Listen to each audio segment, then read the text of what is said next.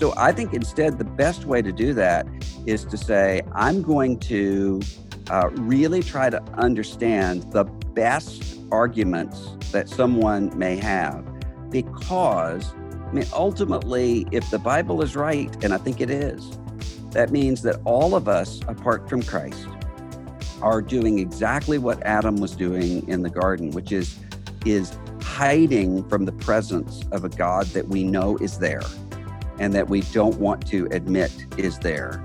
And so we hide in the creation. We hide in different aspects of the creation. So someone may hide behind, I think everything is just atoms and random chance. Somebody may hide behind a sort of a self-righteous version of religion. Somebody may hide behind a sexual hedonism or pugilism or whatever. I mean, but it's the same fundamental problem. And so I think, how do we break through that? We break through that by holding forth Jesus Christ. And Jesus isn't, one of the things that always strikes me in the Gospels is that Jesus is never frantic when everybody around him is frantic. And in those moments when Jesus does seem to be animated by anger or anguish, it's always in moments when no one else is. Maybe you're a bit like me and you are exhausted from the culture war. You don't want to be a combatant, but you also don't want to be just mindlessly assimilated either. How do we navigate that tension, especially for those that are following or at the very least genuinely curious about the way of Jesus? How might people looking for a guiding story in our American hero myths that fill the comic book pages and box office big screens actually stumble upon rich theological truths? My guest today, Dr. Russell Moore, is here to help us think deeply about these questions. Dr. Moore is president of the Ethics and Religious Liberty Commission of the Southern Baptist Convention. It's the moral and public policy agency of the nation's largest Protestant denomination. He's also the author of several books, including Onward, Engaging the Culture Without Losing the Gospel, and The Storm-Tossed Family, How the Cross Reshapes the Home. He's a proud native Mississippian, and he and his wife Maria are the parents of 5 sons. I found that Dr. Moore shares an affinity for cultural theology, so for you longtime listeners to this podcast who might not be familiar with Dr. Moore's work, Dr. Moore is a great public theologian, a theologian of culture, and I also found that he shares an affinity for nuanced and thoughtful dialogue instead of polemics, and even a bit of my bias for DC Comics. So sorry, Marvel fans, you're great too. I think you'll still get something out of this. So I hope you enjoyed today's conversation with Dr. Russell Moore.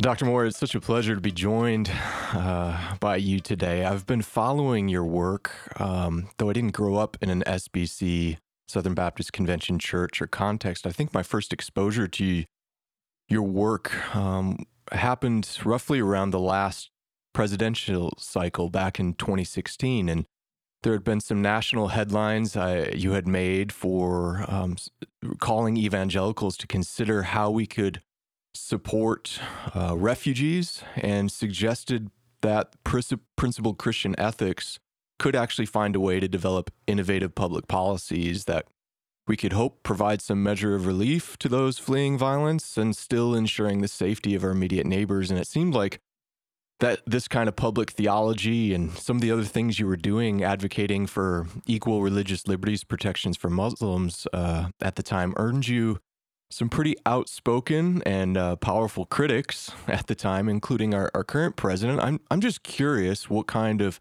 formative events and influences in your life built within you this sort of principled resolve to say what you believe is true, even when you know it could likely upset very powerful people. Well, I think that really, regardless of what anybody is doing in terms of service and leadership, the primary thing has to be a framing around a sense of judgment. And I say that because, if I talk to a lot of my atheist or agnostic friends and I say, what do you know about Christians? Often they'll say, well, they're judgmental, Hmm. and they have a sense of judgment.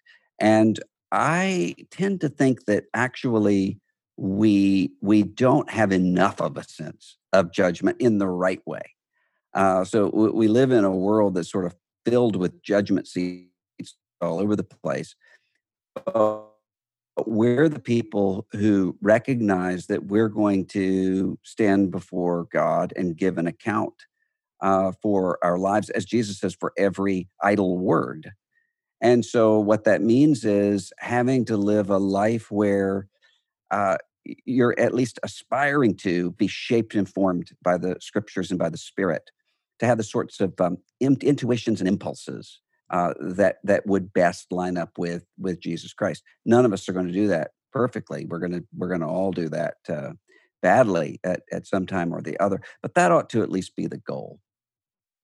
With any particular people in your life, as you look back, that instilled in you this sense of I'm going to stay committed to principles. I'm open to being wrong, which I think you clearly demonstrate a genuine openness to seeing things in a different way. But I'm just curious if there were particular people or theological influences, whether they were, real life people that you were interacting with over the course of your life, or there were particular books that you read that gave you this sense of, no, I can continue to do what I believe is right, even in the face of potentially very strong blowback.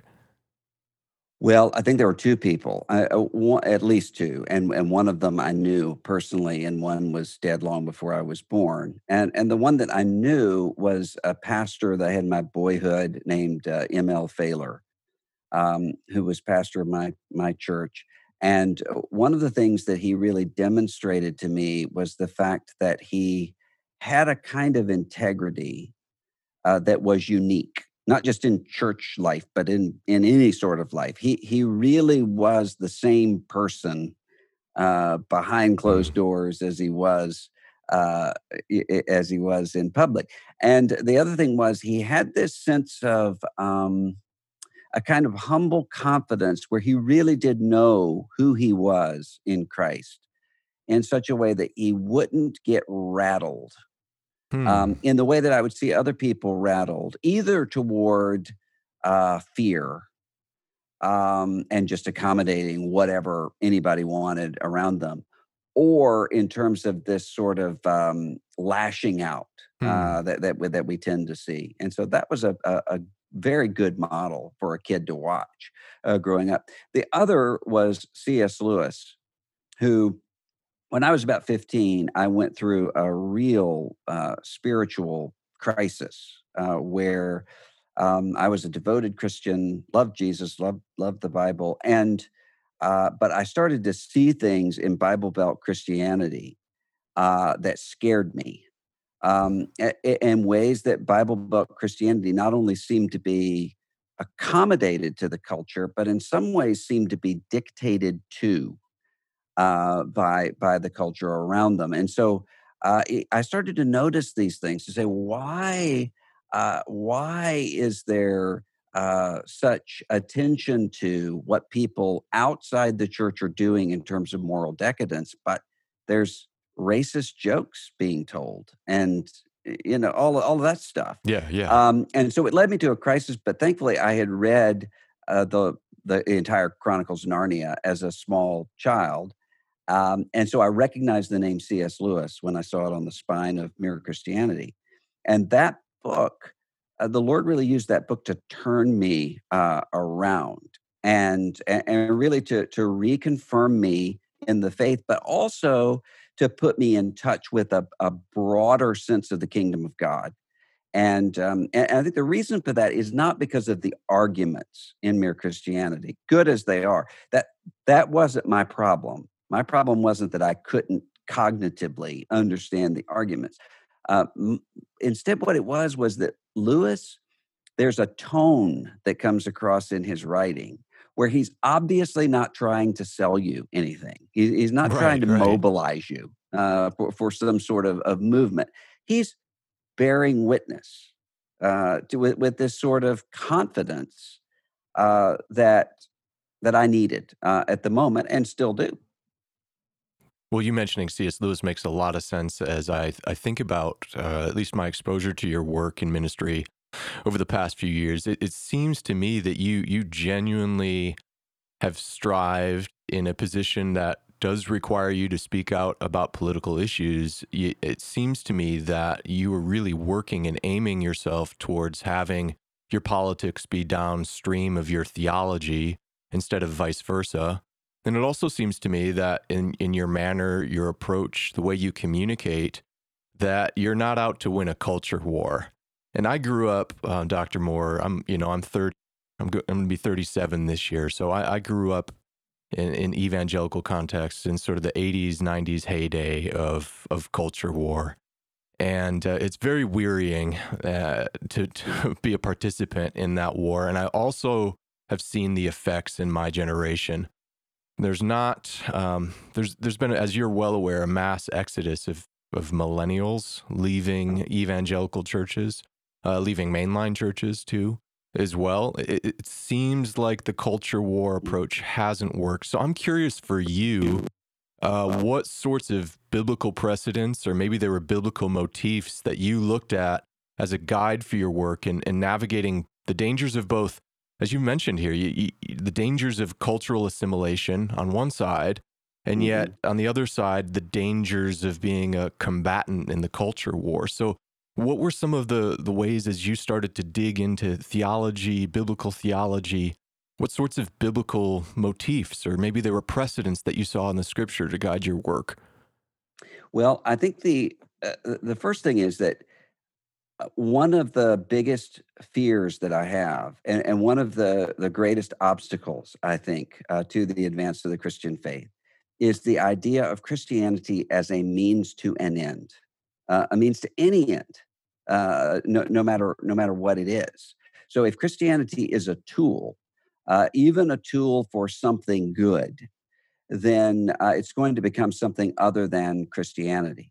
Hmm. And so that has to be constantly guarded, especially in a time when, Walker Percy, a novelist, and just a lot to me in my life.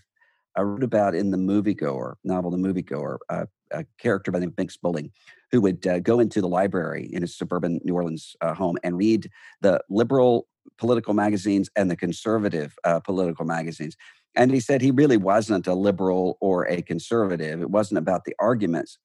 It was the fact that their hatred for each other was the only sort of sign of life that he could find.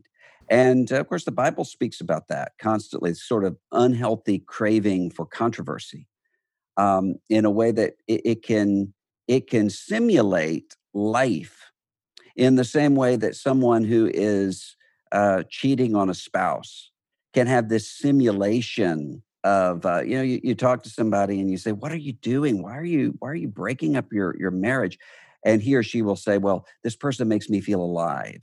And what they really mean by that is, I feel like I'm in high school again, Right, and right, I right. have the sort of I like you, do you like me sort of thing going on. The same thing can happen in terms of all of the various kinds of controversies that we have in American life and in global life right now. It's not healthy. But I think that fundamentally for me, and this sounds like um, a pat sort of Sunday school answer, but I'm a pat Sunday school guy, I guess. I think it's the person of Jesus and the gospel of Jesus that has to frame all of that.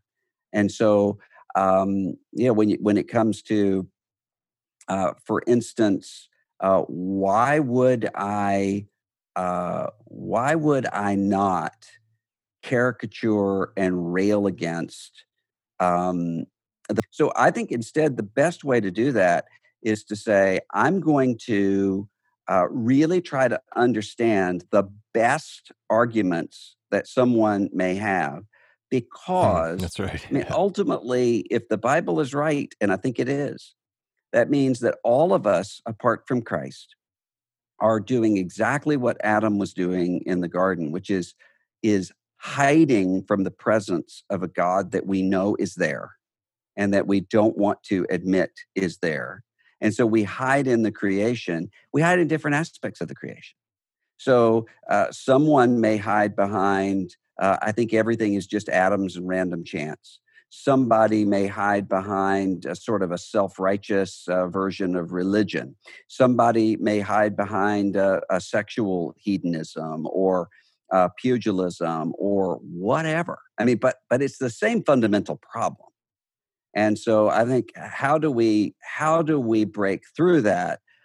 We break through that by holding forth Jesus Christ. And Jesus isn't one of the things that always strikes me in the Gospels is that Jesus is never frantic when everybody around him is frantic. And in those moments when Jesus does seem to be, um, animated by anger or anguish, it's always in moments when no one else is. Mm. They're at the temple, and Jesus is provoked in the temple by a sight that everyone would have seen before, money changers, or when Jesus is sweating blood in anguish, the disciples are asleep. They don't see the problem. But then when he's being arrested, and they're all panicking and pulling out their swords. Jesus is saying, "Put the swords away. You don't think I can handle this?" I mean, so I think there's something about that that really ought to cause us to say, "Well, what are we doing?" And what that means is, I think, also recognizing where one's own point of vulnerability is. So there are going to be some people who are going to say, well, my particular point of vulnerability is just to say, what do all of the people around me believe? And I'm going to meld into that. And so if I'm in an unbelieving context, I'm going to be carried along with that or whatever. Uh, those are the sorts of people who need to really firm up uh, their their their vulnerability there. Then there are going to be other people who are going to say, "Well, what's my point of vulnerability?" It's going to be to see people who disagree with me not as my mission field, but as my enemies to be destroyed or humiliated. I need to be aware of that, and sometimes that means not just addressing those issues spiritually, but it also means saying there are certain contexts where I shouldn't be, not because no one should be there, but because I am not at a place where I'm spiritually able to be there. And so sometimes people will say to me, should I be working in this context or that context or what have you? And I'll always say, I don't know. In the same way that if someone called me and said, "Can you come and talk to me right now? I'm having a spiritual crisis, and I need you to come and get me." And I'm in a bar somewhere. I could go get that person, drive that person to my house, talk to them. I have a friend who's a recovering alcoholic who would have to say, "I can't go." Because I wouldn't take the person out of the bar, he would say. He would say instead, "My problem is I think I would be destroyed by that. And if I'm even in that context, I would fall to it." So you have to know where your points of weakness are and shore those things out. Yeah, as Sunday school Pat answer, that was much. That's not very. That's not your basic. Well, just follow Jesus. You've fleshed that out pretty well. You know, I was just even reflecting this week on just it seems the way that even maybe conversations or when you've been on CNN or Fox News, how perhaps your attempt to bear witness to the truth, to bear witness to Christ, pings people's culture war radar. And I imagine that there are people that have tried to co-opt the your attempt to bear witness to Christ as a affirmation of perhaps their cultural tribe. And what really strikes me is interesting, it's not Sunday school because if we actually do go back to the life of Jesus, he's living in a cultural context that is just as much embroiled in culture war as we are today. I mean, minus Oh, yeah. social media.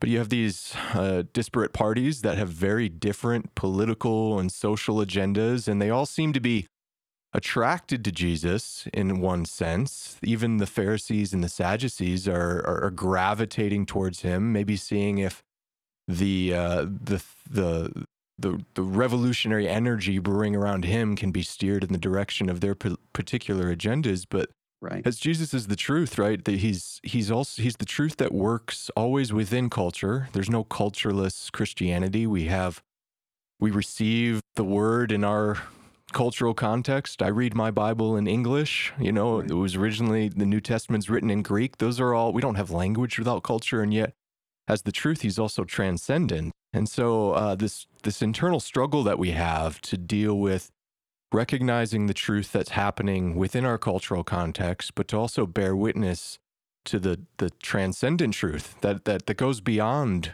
our cultural context and our cultural tribe seems to be the difficult tension that we have to live in as Yeah. Christians.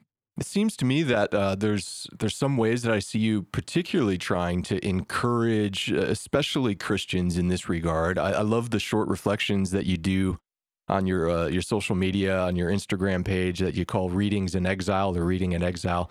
Tell us a little bit of what you try to do in those videos. What inspired it? What do you mean by exile? And maybe why you think Christians should read more broadly than just the Bible, commentaries, or theology books.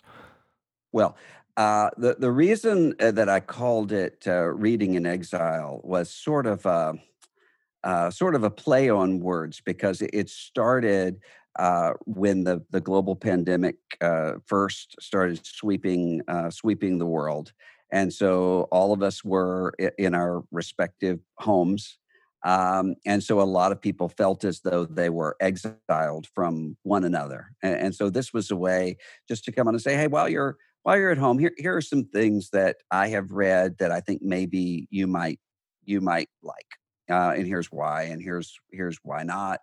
And so that became that conversation. But behind that, and I had some people who would say, "Well, once quarantine is ever over, does that mean that reading in exile will go away?" And I said, "No, because exile doesn't end in the sense that the New Testament means it, which is not."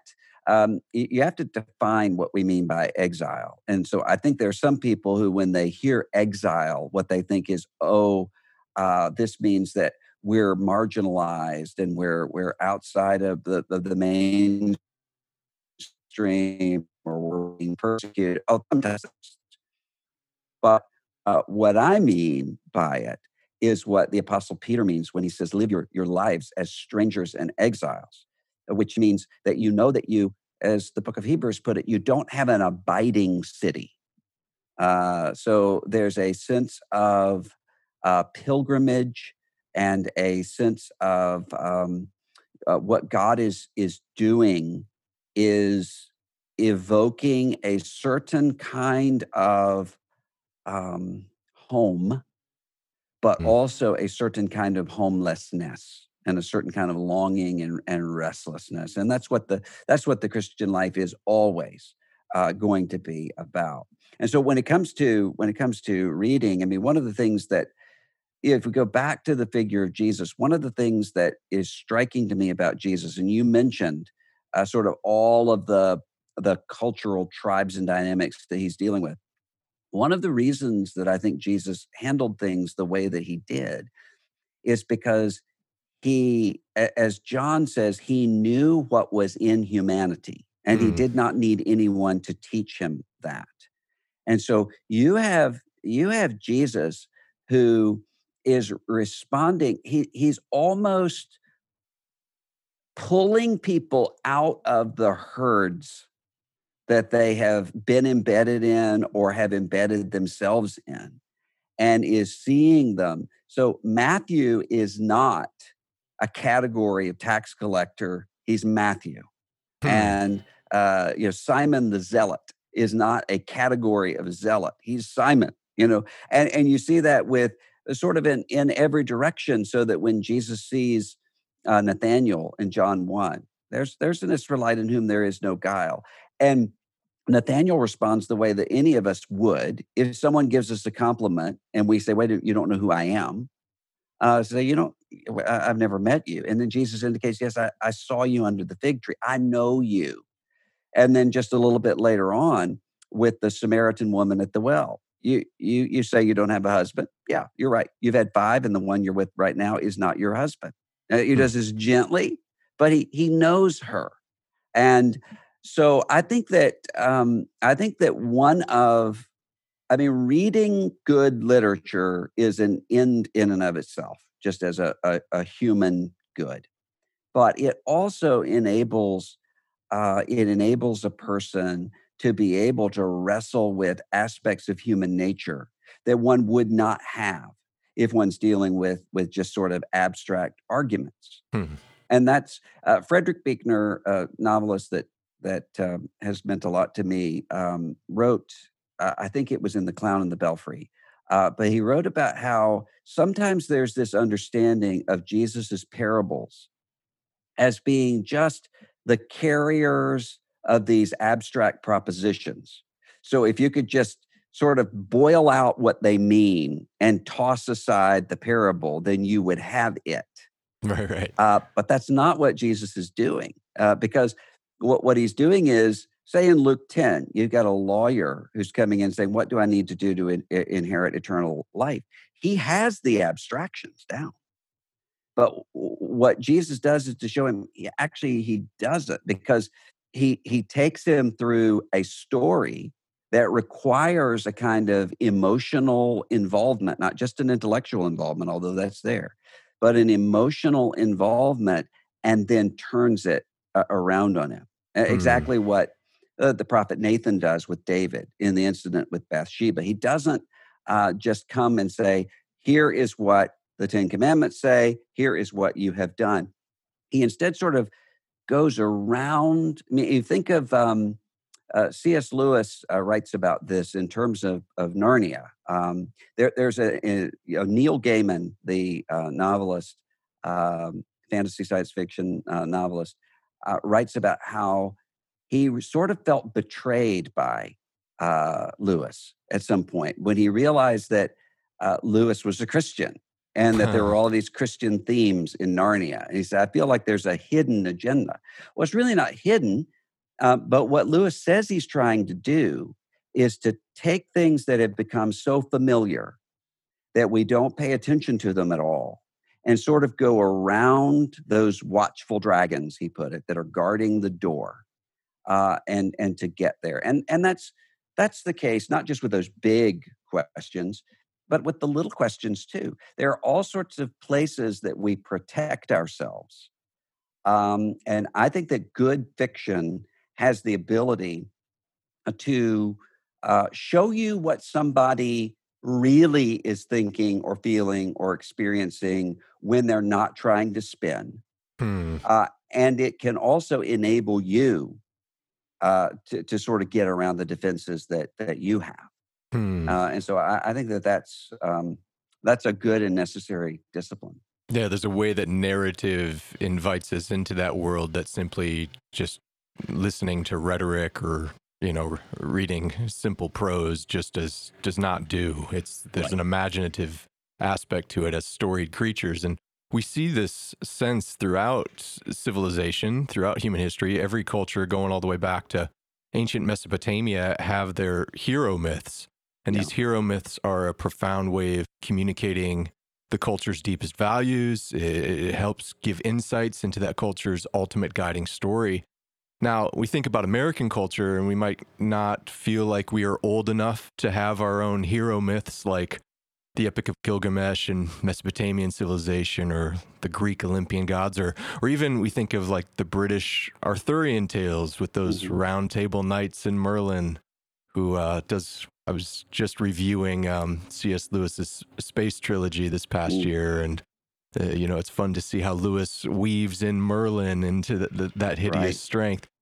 But we do have a sort of corpus of hero stories that maybe those in ivory towers might look down upon, but they are immensely meaningful in our culture. And these hero stories fill the pages of comic books and Right. box office movie screens and small screen streaming services. So it seems like another thing I've picked up from you just listening to you over the years is that you see immense value in understanding our modern superhero stories. So Yes, I is that do. true? And what was your entry point into getting into the comic book mythos? And how do you practice in interpreting those stories in the Exile framework? Well, comic books were important to me from the very beginning. I mean, as far back as I could remember.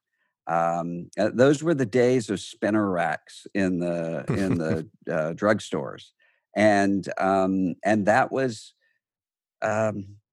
one of the best things. I mean, it was better to me than Christmas morning to be able to go into a drugstore, the spinner rack, and see what's there. I can still remember in a sort of Proustian way the smell when one walks into some of those drugstores. All had their own particular sort of smell. And so that was really formative for me. And as time has gone on, I realized that what we see in the mythos when it comes to superhero stories is an attempt to grapple with uh, this this sort of balance between human aspiration and human reality, and both of those things are present there in metaphorical terms. And so uh, often you can find this sort of you can find even in people who would say that they don't have any category for these things, a longing for a certain kind of Messiah, uh, and a what Romans 8 would call a groaning at the fact that things are not the way that they're supposed to be. And I think that often the mythos of these superhero stories can point us toward why do we want those things. And so I think that's one of the reasons they're important. So I'm going to admit my DC comic bias here, if that's I'm all also right. biased toward DC. Yeah. I've got a fair stack of Marvel comics as well and enjoy those movies. But on some level, for whatever reason, those characters seem to resonate with me more. Yeah. And so, in my humble opinion, I think the two most iconic characters in all of American superhero mythos are Batman and Superman. And so I'd be interested as you reflect on those characters in particular. First of all, are you, it seems like people are either team bats or team soups. Do you have a Hmm. personal preference? Would you, if you have to pick one side? I like both, but I'm team soups. Oh, wow. Okay. Well, I'm going to start here then with a question about Batman, then, just to, Okay. because I'm a Batman guy. And, Yeah. um, you've got the Batman of the sort of Silver Age comics, the Adam West and the Saturday Morning Super Friends iterations, the Cape Crusader. But over the last 30 years in particular, it seems like the Dark Knight has become a symbol of the sort of existential hero who's rebelling against the hopelessness and meaninglessness of Gotham City. Why do you think maybe the campy Adam West era Batman has fallen out of fashion, has been replaced by these more darker existential iterations? And what do you think that reveals about our culture as you keep an eye on the story and you keep an eye on what's happening in the cultural framework that those stories are developing in? I think that Grant Morrison in his book Super Gods is right that there's almost a cyclical kind of reframing of all of these characters because they've been around for so long. I mean, both Superman and Batman for 80 years now. And so you can see the cycles depending upon what is sort of needed in the cultural moment. But I think that the key is balance ultimately, because um, I'm an Augustinian in this sense. I think that that the world includes both hope in terms of the grace that is everywhere, and also darkness. And if one ignores either part of that, I mean, there can be an emphasis on one more so than the other. But if one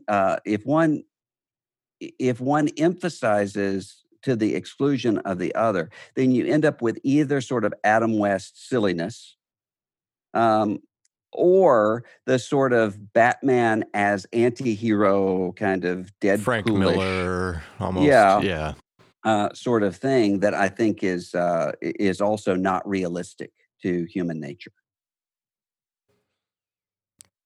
Certainly one of the great questions that we see throughout the iconic struggle in the Batman story is the struggle between Batman and Joker. And whether this is in the sort of Bruce Timm animated series universe or Christopher Nolan's Dark Knight universe, there seems to be this great tension between whether Batman's principal ethical commitment to not kill should be replaced by a more consequentialist approach. You know, maybe he should go more the vein of someone like a Deadpool or a Punisher, because think of all the horrors that continue to happen because he allows the Joker to continue to live. Does it really make sense? We think about this ethically from the Christian perspective. Does it make sense for Batman to not kill Joker when he keep Joker's continued existence seems to make life a whole lot worse for a lot of innocent people? What sorts of reflections do you see stories like this in this dynamic between Batman's principled ethic? What sorts of reflections do you see this affording Christians on whether or not we should have a principled ethical framework or a more consequentialist ethical framework? Well, I think that if someone's just simply paying attention to the story, one is going to realize that there is something more going on than simply the equation of how many people are going to live and how many people are going to die in terms of one's own moral agency. Now, I think that people, if they're not consciously sort of protecting that part of the conscience, get that um, more than they let on. And you can see that sometimes when there's an issue that's not already kind of tribally protected, where someone will realize that. But I think that demonstrates that. I think that with Batman, though, to come back to sort of that balance issue, Tom King, who was writing the Rebirth series of Batman for now 60 or so issues, he put a comment on Twitter maybe a month or so ago that I thought was really fascinating because he said, notice how many times, whether in children's cartoons or in movies, someone is knocked out with a hit to the head, and then comes to and simply moves on from that. And he said, that actually isn't the way that head trauma works. No, it's not. It's not. And so, and I thought about that and thought, that's exactly right. And that kind of is, there was someone years ago, I can't remember who it was, who, in sort of trying to make the distinction between DC and Marvel, said there are exceptions to this. But basically, if you want to boil it down, DC is looking at childhood trauma, the after effects of that. And Marvel is looking at adolescent angst and the after effects of that. And Wow, so and I think there's a lot of truth to that. So definitely. if you think about the joke is, and I just heard this not long ago from someone who said, how many times are we going to have to see Bruce and Martha Wayne shot down in Crime Alley? How many people are going to show us the pearls flying everywhere? Again, we get it. But the interesting thing about the trauma that's there is that it's real trauma. Someone doesn't dress up like a bat and you know go through the night Right. into the alleyways if there's not.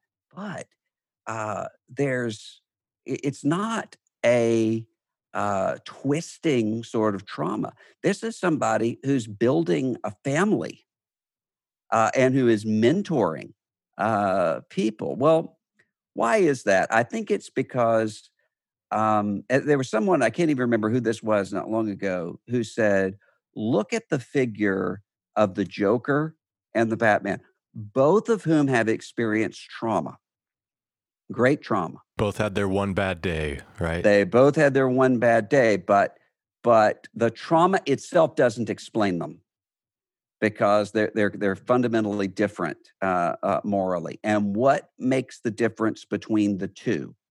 And this person's answer was Alfred. Alfred Wow. Pennyworth Yeah, is the yeah. difference between the two because you had somebody who was willing to offer love and to offer protection, and that's what was needed. I think there's a lot of truth to that. There is. And it's what's that? You know, I guess I haven't even thought of that dynamic because I guess I've always framed it in almost, you know, an existentialist sense. That's usually how it's framed. The difference between them is how what they've chosen to do with that trauma, but it really does neglect the role of, you know, someone stepping in as a father figure and mentoring and instilling the sort of values within a young Bruce Wayne. So it's not like he's just making these decisions in a vacuum and sort of, you know, like we're celebrating a sort of Camus kind of existentialism. Right, But there is something about the value of family, of mentorship, of fathering, even when you might not have your biological father in the right. picture. That's And profound. and why do you choose what you choose? You know, and so I think that there's a sense in which, you know, sometimes, I mean, we've even had this conversation on here where I think you asked something along the lines of, you know, who influenced you in this way or the other. Well, I can try to answer that, but I don't really know because a lot of the ways that we've been influenced are coming in these small little interactions over time, for good or for ill, that one doesn't even recognize at all. So I think about if you remember when Fred Rogers, that clip that went viral when he was, I think, at the Emmys, and he stood up and he said to everyone, "I want you just to close your eyes for a minute and think about the people uh, without whom you would not be here without for these if it were not for these people." And you see this sense of you just watch the video, and what you see is this sense of kind of nervous awkwardness at the sincerity overload Yeah, that's yeah. there. And then you see people tearing up because they start to realize how dependent they are upon people who extended kindness and extended attention when they didn't need to. I mean, I think that we start to recognize that um, in a way, which is one of the reasons why hospice nurses will say, and I've seen this at the bedside of dying people, they start talking to and seeing people who have been parts of their stories, sometimes that have been dead, you know, for decades. Well, why? I think it's largely because there's this sense of gratitude that starts to come in that we don't even know, and we see that as grace. That there's a grace in all of that. I think that's wrapped up in that entire story, but also the vulnerability that comes with that. I mean, in the Batman story, you have Dick Grayson, but you also have Jason Todd, and and there's It's Batman's failures as a parent as well, yeah, parental yeah, and I figure. think everybody at some point you can identify that and say, I can either try to make myself invulnerable and build an exoskeleton around myself, or I can be vulnerable to being hurt. And if I'm vulnerable to being hurt, that's the only way that I can love. And And maybe that's that's why, a point of connection with Batman, right? In particular, maybe that's the point of why Batman resonates so much with people is his vulnerability as a human, and maybe that makes it difficult for a lot of people to connect with Superman. That no, I don't think that's right. I Okay. think that the people who think that don't know the Superman character well enough. So that, I mean, the playwright David Mamet wrote an essay on Superman that I think is exactly right. Who said, if you want to know why Superman persists, it's not the power, it's the vulnerability. And so you think about just the name is coming out of the Ubermensch Yes. idea Yeah. from Nietzsche, and so you would think of sort of the first draft that Siegel and Schuster had of a character called Superman, who was this menacing, sort of overpowering, will to power sort of figure. That's not who we ended up with, and who we ended up with instead is, and I think Mamet is right. If you want to see what the key is to Superman's abiding with us. It's kryptonite. So you have somebody who is vulnerable. And what is he vulnerable to? He's vulnerable to home and Wow. to a home that he can never be reintegrated with. And so you have somebody with incredible powers, and yet somebody who that weak point is the point that we can identify with, which is why when you see Superman at his best, then what you see is the sort of figure who's um, trying to relate to Ma and Pa Kent and trying to figure out, am I really a Kent? Am I really a Kensan? Am I an alien? And who's loving Lois and John, and I think that is what is really key, which is why Superman tends not to work when he either goes so far in the earnest Boy Scout sort of direction, or in the sort of angsty, I'm trying to be Peter Parker with different superpowers. That doesn't Hmm. work either. Hmm. Instead, what you need is this man of steel, but who can be shredded. But he's shredded by a yellow sun doesn't make him invulnerable to the thought of losing Lois or his Right. Right. parents again. And in many cases, it makes him more vulnerable to that. He's already lost a lot, and I think that people can identify with that. And ultimately, if you peel it all back and you say why, then I would say it's because our experience is that. But then you peel that back and say why, and say, well, it's because God has created a universe around a cruciform Messiah. Right. That's why we sort of long for all of those things.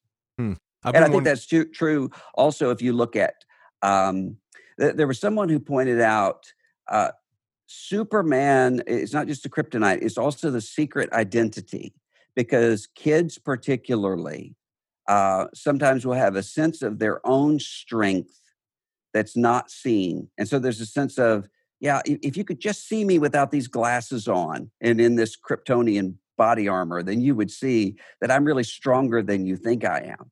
And then the reverse is also true.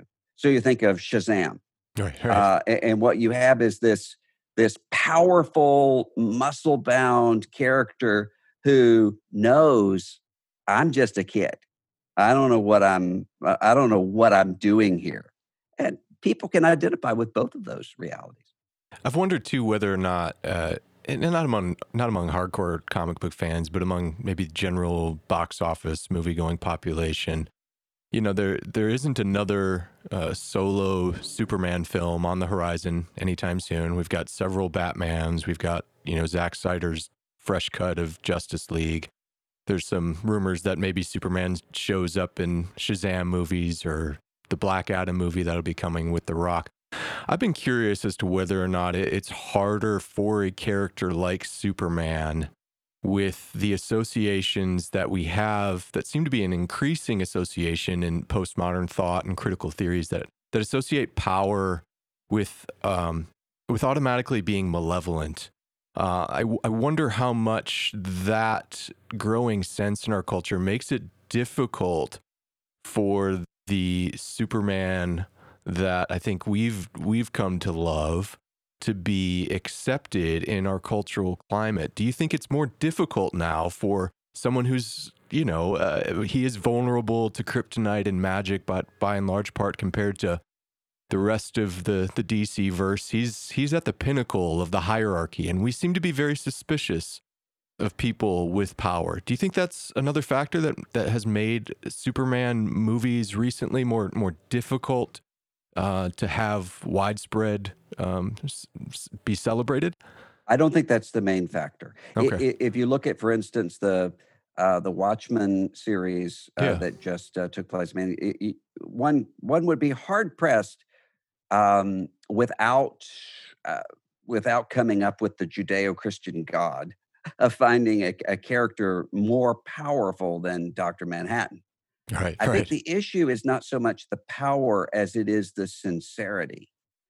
That's what becomes really difficult. And so if you if you look at David Foster Wallace talked about this, you know, 15 years ago or so, where he talked about the fact that irony, which is useful and is necessary in sort of exposing hypocrisy and exposing reality, but it can become when irony is all there is and there's no sincerity, it becomes exhausting. And what it becomes is just another tool for self protection. And Totally. so he sort of takes this through sort of television.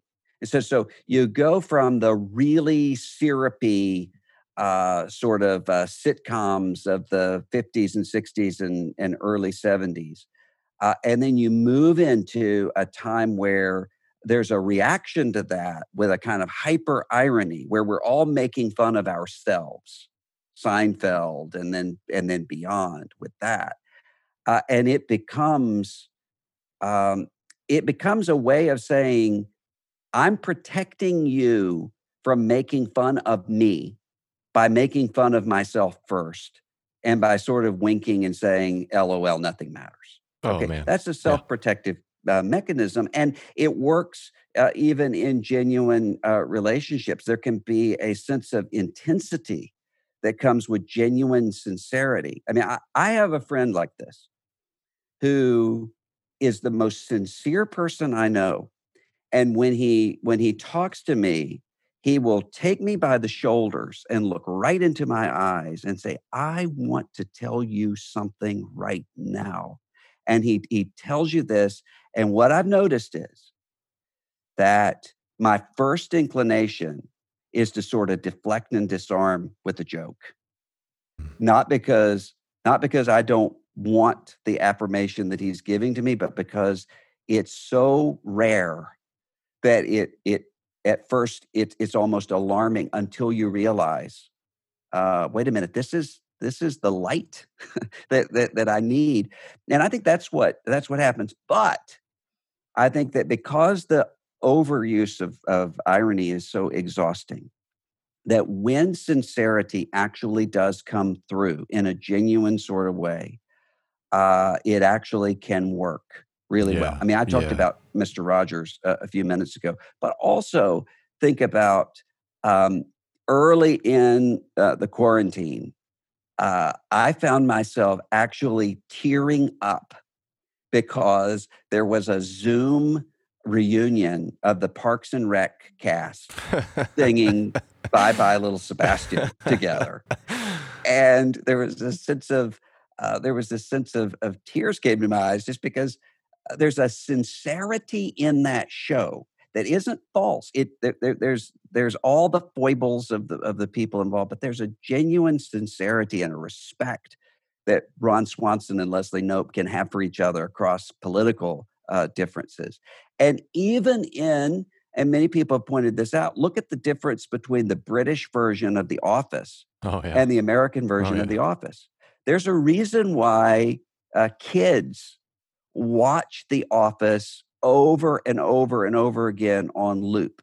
And it's because there's sarcasm, there's some cynicism, but there's no nihilism. The core of it is that Michael Scott is a buffoon, but he's not evil. There's something sincere there, and the love story between Jim and Pam. There's something real and human and sincere there. So that when you come all the way through to the conclusion of that show, and Jenna Fisher, the Pam character, sums it up and says, I think there's a beauty in ordinary things. That's it. And Yeah. that's a sincerity that actually can reach people. But we live in a time where, because everything is often so nihilistic and so utilitarian, that sincerity is often mistaken for marketing. And I think that we experience that in the church. And the answer to that, and I'll have people say this, I'm loving the people in my community, in my neighborhood, and um, it doesn't get me anywhere. And I always say, well, I understand that, but where are you trying to get? Yeah, maybe you're not supposed to go anywhere. Maybe it's supposed to go anywhere, and maybe what these people need is for you to continue to be sincere, and to be open and loving them, even when they don't trust you. I mean, Jesus has done this for us. Yeah.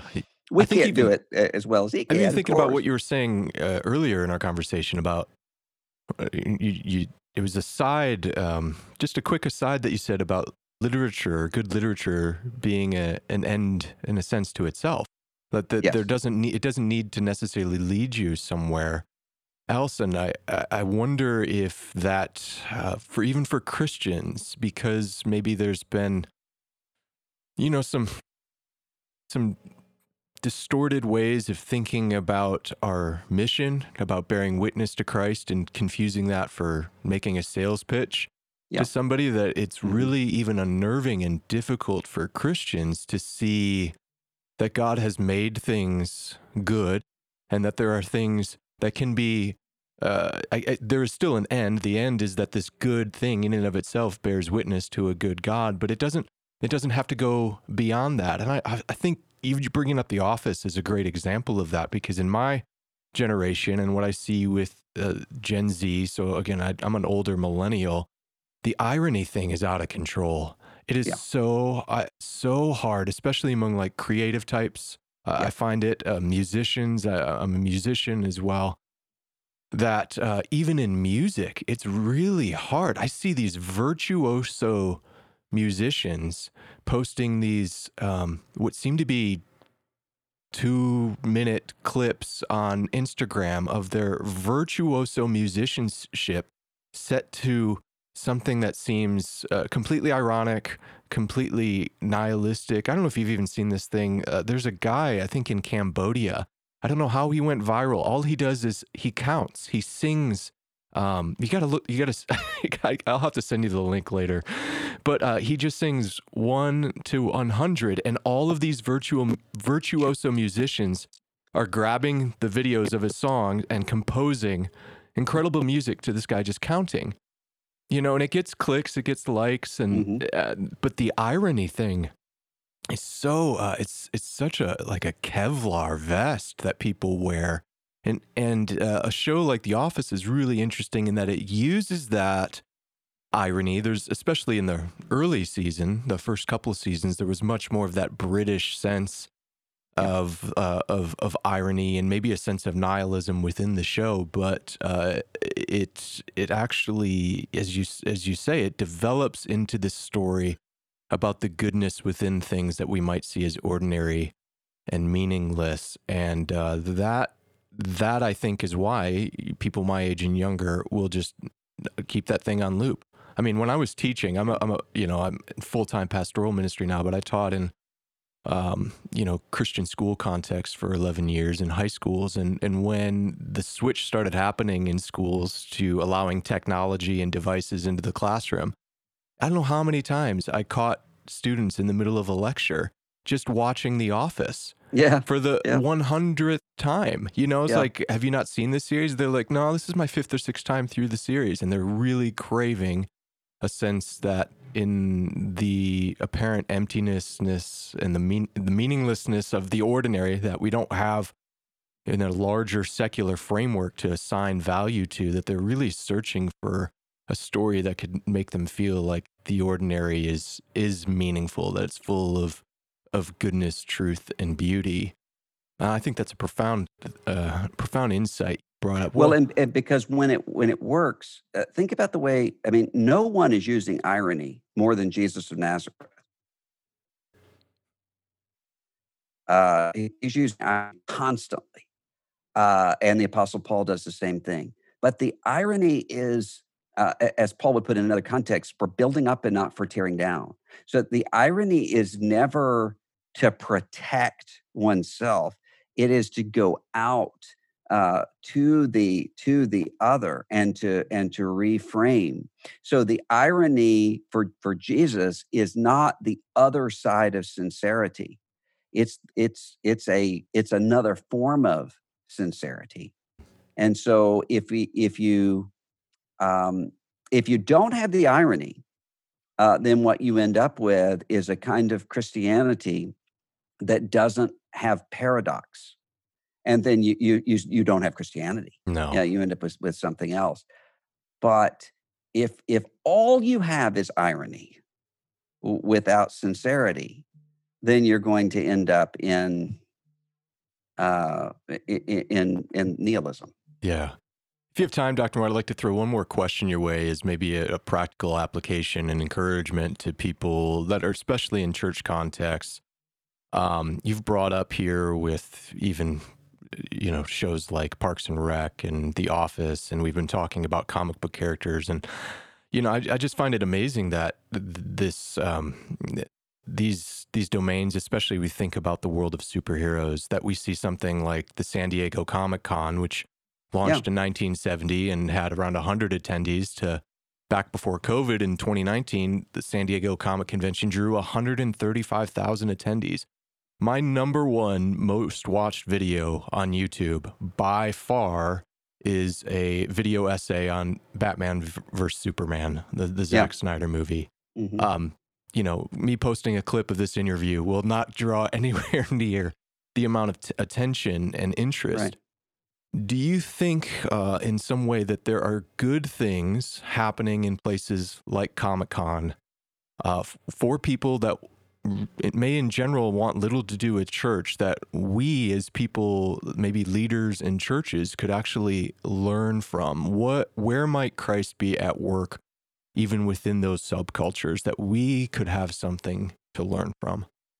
Well, I think what you can see there are people who are wanting a community, and it's a sort of community that tries to balance the individual with the community. So finding a tribe of like-minded people, and that's something that I think that people are embedded to long for, and we ought to be the people who understand that and get that, and say this is we actually can point you toward a fuller expression of that. Yeah, that's a good encouragement for us to be on the lookout for where Christ might be at work and revealing the truth, revealing all truth, goodness, and beauty comes from Him. It's a singular source. So if we can look at those things and celebrate them, and maybe even reflectively look within our own church cultures to see where perhaps we're not celebrating that in the same way that we might even see at a Comic-Con. That might give us some opportunity to say, hey, there's room for growth here. Well, thank you, Dr. Moore. You've been so generous with your time this morning. I know you're very busy. I imagine that over the next couple of months, your speaking engagements and invitations onto other programs are only going to grow. So I'm so thankful for the time that you've given us today. Oh, I was glad to be with you. Thanks for having me.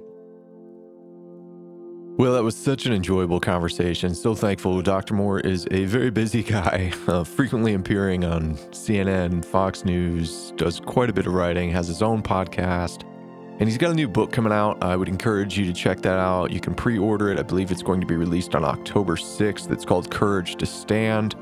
I'll leave a link to the where you can pick up and order that book in advance. And also go over and you can check out the Ethics and Religious Liberty Commission website. I'll leave a link in the description for that as well.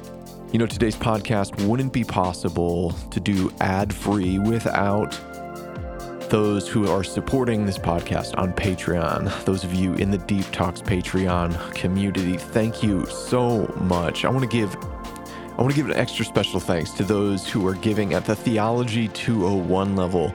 People like BJ, Eli C, Josie, Justin T, Luke H, Michael H, Paul S, Paul R, Sarah R, Sean C, Stephen M, Tim K. Thank you all for your generous support.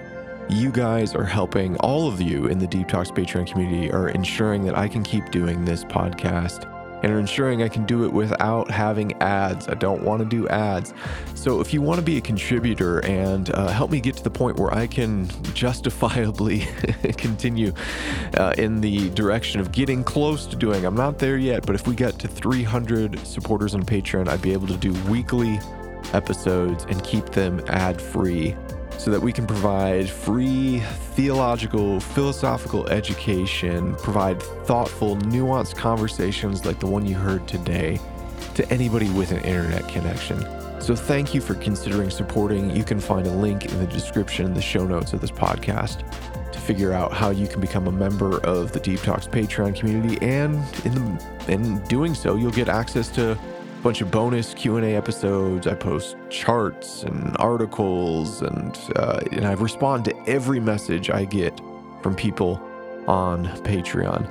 If you want to connect with me another way, you can reach out to me on Twitter at Paul Anleitner. I try my best to respond and interact with questions and comments that happen over there as well. You know, so if you've heard something today that maybe you even disagreed with, a different perspective, from myself or from Dr. Moore, feel free to reach out to me at any of those places.